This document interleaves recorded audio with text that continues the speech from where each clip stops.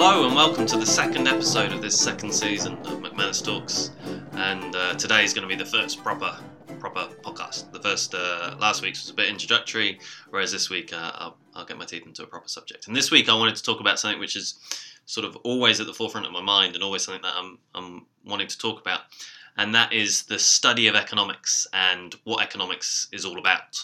I was listening to an episode of the Bugle podcast recently, where Andy Zaltzman described economics as the art of telling you exactly what will happen and then explaining why it did not. And that's a really funny play on words, and really what he was doing there was reflecting on the role of economists and economic models in the run-up to the EU referendum and the sort of predictions they made. But this, even though I really like the joke, it comes to one of my biggest bugbears, which is people misunderstanding what economics is or the study of economics. And I think to some extent, this is really related to the way the word, sort of words close to economics works. So when we talk about the economy, we typically mean the sort of production of a country. When we talk about somebody being economical, we talk about them being sort of tight or maybe efficient with their resources, but often tight. And people misunderstanding what economics is, or what the study of economics is at least, is really common. When I first took economics as a A-level course, I thought it was like home economics, so sort of like budgeting in the house and maybe cooking and stuff like that. I just did it because her girlfriend was doing it and I wanted to be with her. So I really wanted to talk about what economics means and what economists are trying to do. So other definitions which are easily obtainable of economics, if I just type them into Google. One is the branch of knowledge concerned with production, consumption, and the transfer of wealth. Another definition is economics is a broad term referring to the scientific study of human action, particularly as it relates to human choice and the utilisation of scarce resources. And it's really this final bit that's the important bit, this idea of scarce resources. If we went back to the first definition, which I think comes up on Google, like before you even click on a link, if you just type in the definition of economics, the branch of knowledge concerned with production, consumption, and transfer of wealth. What we're doing there when we're thinking about production and consumption, we're thinking about what to produce, and then in terms of consumption, we're thinking about what should we consume. And obviously those things, when we think about it on sort of a big level, a big aggregate level, they relate to one another. So preferably we produce the things that we want to consume.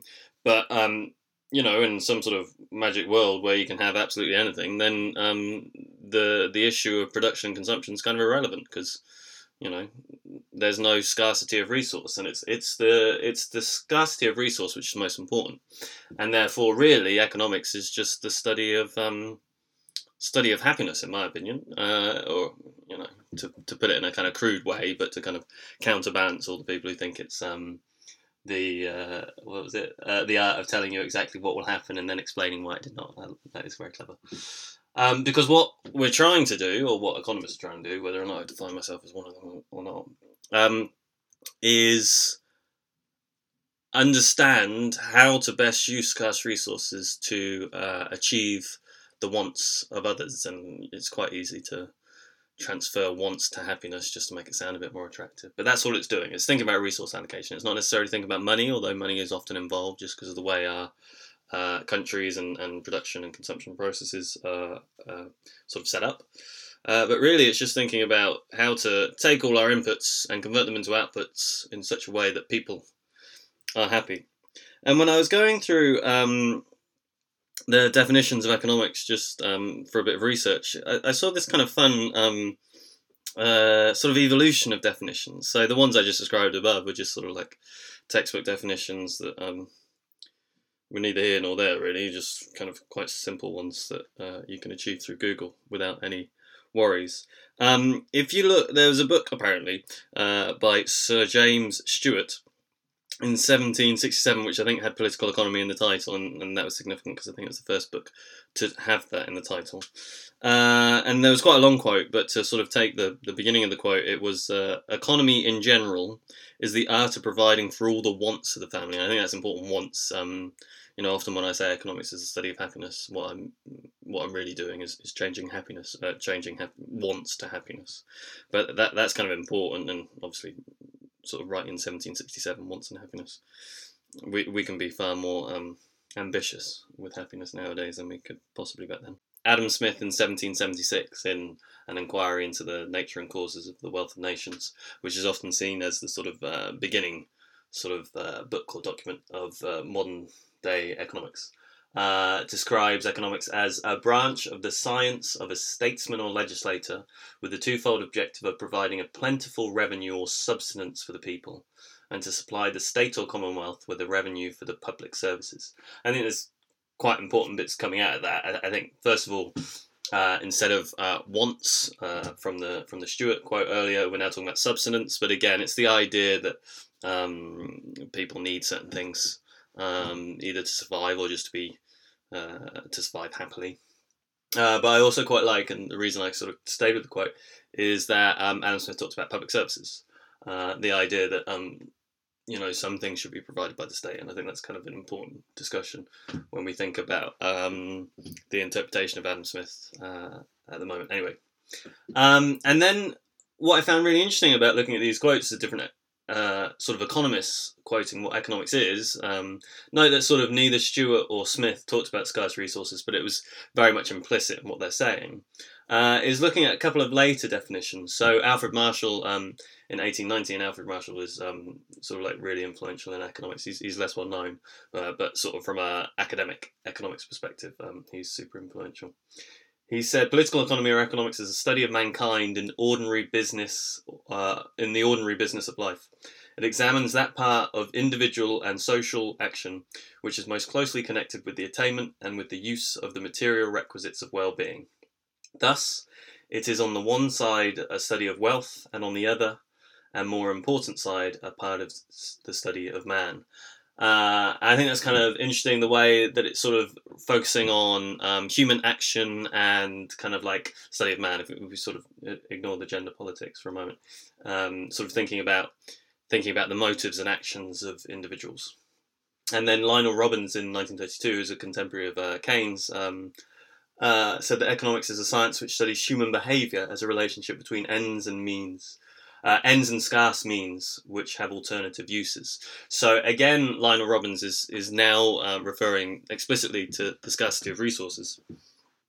But both the sort of later definitions are very much talking about motivations, typically in these two quotes, of individuals, but you can kind of sort of extrapolate that to sort of bigger organisations, firms, governments, countries.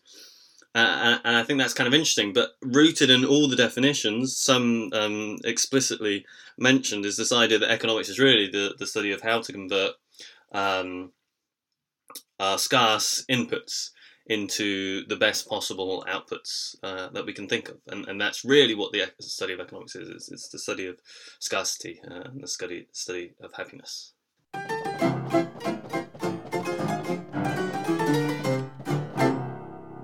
I think it's interesting to reflect on, just briefly at least, why we have the discipline of economics, sort of, which is distinct from other social science disciplines. If you sort of look at the end of that Marshall quote I just read, defining economics, it is thus it being economics. Thus, it is on the one side the study of wealth, and on the other and more important side, a study of man.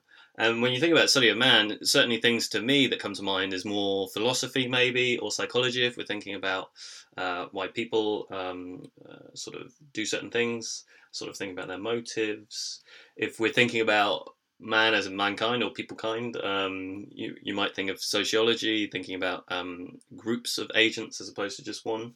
Again, this is one of my bugbears, but it's still kind of interesting to think on, is why we have these different disciplines in social sciences. In a long time ago, certainly sort of possibly the time when Marshall was writing, sort of late 1800s, but certainly when Adam Smith was around, people studied philosophy, where philosophy didn't necessarily mean what we mean today by philosophy, but is just the study of people and social science, if you like. I think one of the best sort of representations of this is that Adam Smith is probably best known nowadays as being an economist, but realistically, one would imagine, although I don't know, but certainly at the time, he wrote more on ethics and morals and philosophy than he did in economics. One of his more famous books that is less well known, whatever, famous in academic circles, is the theory of moral sentiments, where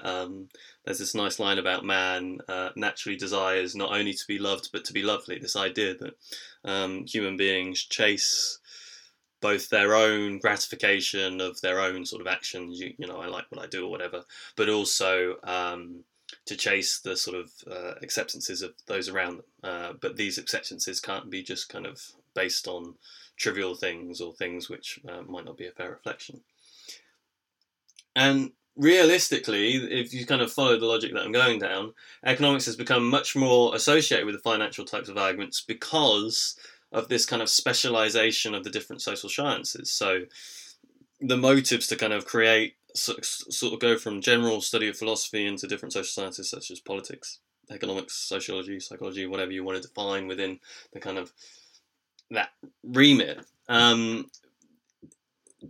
would assume that part of the specialization in that is because of people's interests of what they wanted to study, but also in an interest of sort of self-preservation. It's a lot easier for me to get a job as an economist when I'm only competing with other economists. It's not that easy, but still, if we're all competing in a sort of social science framework where we're all trying to know everything about everything, it gets a lot more complicated. And realistically, what this kind of means is that through sort of channeling this sort of study of scarce resources into its own kind of bespoke sort of set off discipline, what's happened is that it has become a lot more financial. It's become a lot more about money, and it's also the modelling techniques that we use. Most economists would use sort of, when studying economics, quite mathematical models, which is sort of upsets a lot of people. But it's largely to, if you follow my argument at least, line of reasoning, is become about through this kind of specialisation of economics into its own discipline. You know, like the James Stewart quote from before, that he was writing a book about political economy, you know, where these two words at the time were very much the same sort of thing. I think where this kind of specialization comes to a head is where we think about how economics is sort of seen as a dismal science, or as it's sometimes referred to. And a lot of that is because, whereas I'm arguing it's the study of happiness, it's quite hard to measure happiness, and therefore one of the things that we can measure quite easily is sort of money and income. You know, that's a lot more easier to measure, and that's come about through the specialization, whereby it's a more tangible thing, and maybe some of the other disciplines can focus on literally the study of happiness. It is important and interesting to note that there is an explicit field in economics which does study happiness and its determinants a little bit more, and this has grown really in the last sort of 30 years or so, partially because of sort of data on the issue, survey data that's taken internationally and nationally, asking people to measure their own happiness, but also because sort of economics, the discipline, coming full circle to think about these sorts of things. One of the first things David Cameron, when he was Prime Minister, did was asked the National Statistics Service to measure happiness rather than just focusing on monetary values or approximations of happiness. And although there are quite a lot of interesting things in this field, I'm sort of going over time a little bit, so I may say that for a different podcast. But realistically, economics is not the study of money, or it's not the study of economies in particular, or is only limited to the study of economies. It's thinking about scarce resources. And if we think about all the things in life that we want, typically most of them come at some sort of cost. And I hope to keep this as a running theme throughout this first term of podcasts.